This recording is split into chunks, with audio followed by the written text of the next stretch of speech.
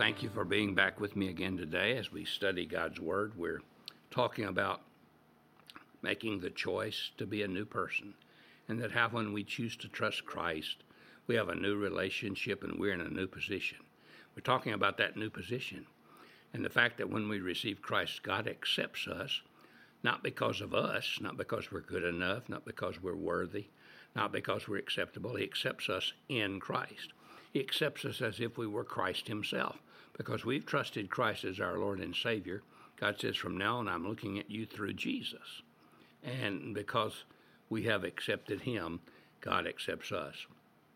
Let me give you another small word that I believe is descriptive of what happens when we come to be in Christ. That is, we are in a new atmosphere.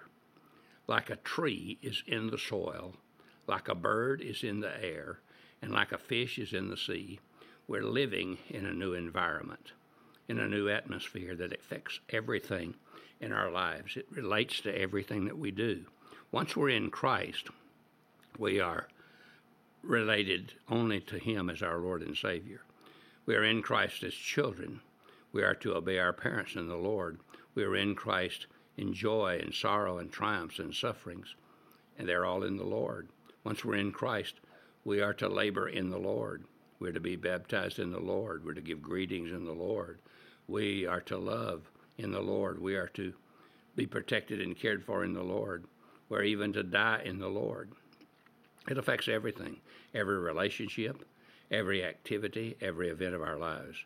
But also, I would like for you to notice that once we're in Christ, we have the protection and new provision. We are secure in Christ. Colossians 3:3 says, we are hid with Christ in God. That is a double lock. Nobody can break that lock. To get to us, they have to go through Christ. They have to go through both God and Christ, and they can't do that.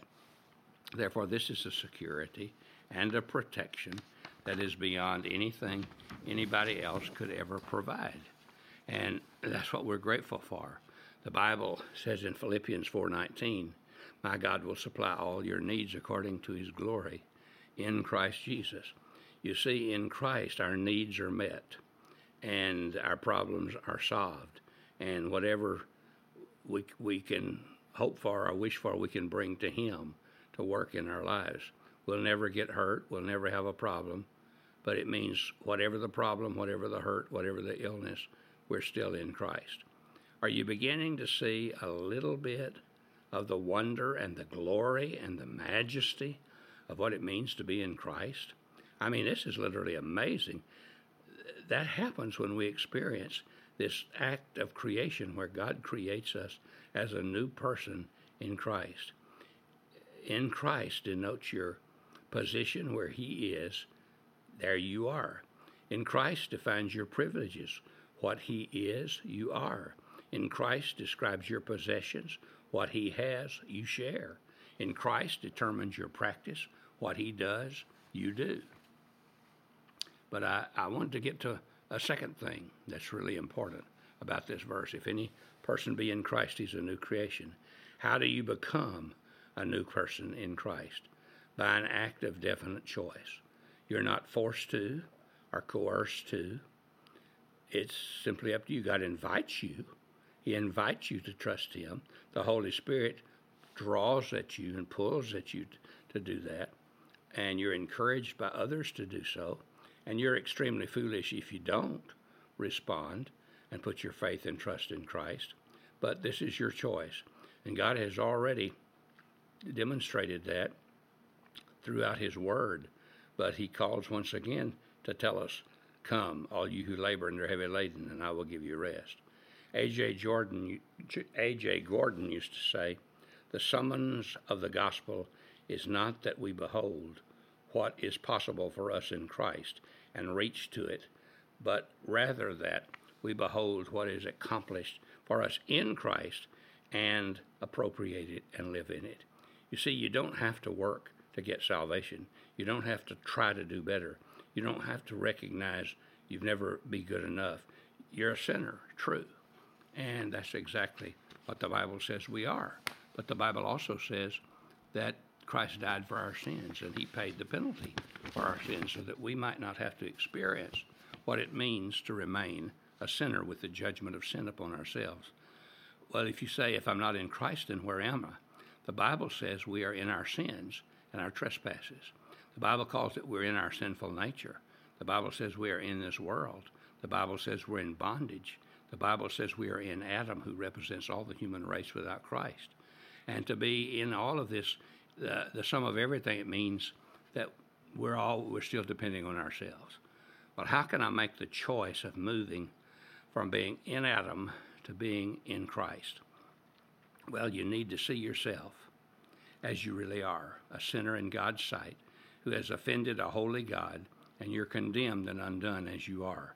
You need to see also that God loves you and has provided everything necessary for you in Christ. The next move is yours. John 5:24 explains it. Truly, truly, I say to you, he who hears my word and believes him who sent me has everlasting life and does not come into judgment, but is passed out of death into life. It's not something you work for, something you pray for, or something that God gives you instantly by some work you do, but it's when you put your faith and trust in Jesus alone, recognizes you need him desperately. John Calvin said, as long as Christ remains outside of us and we're separated from him, all that he has suffered and done for the salvation of the human race remains useless and of no value. I challenge you to give your heart to Jesus. And that's what I challenge you to do today, to give your life to Jesus. I'm amazed that all that it entails to be in Christ, all that it produces for me to be in Christ. Over these many years since I came to know Christ, I've learned constantly something new almost every few days about what it really means to be in Christ, to be a new creation, to have that relationship with Jesus that's so very special. And I hope that you will begin to see it in your life, and you'll begin to experience the fullness of it and rejoice in it and thank God for it. There's a poem that kind of describes it. Lord, how wonderful my hiding place in Christ, in Jesus Christ. Fortified am I from time and space, secretly secured by covering grace in Christ Jesus. Kingdoms totter, powers crash and fall, mortal schemers face a flaming wall.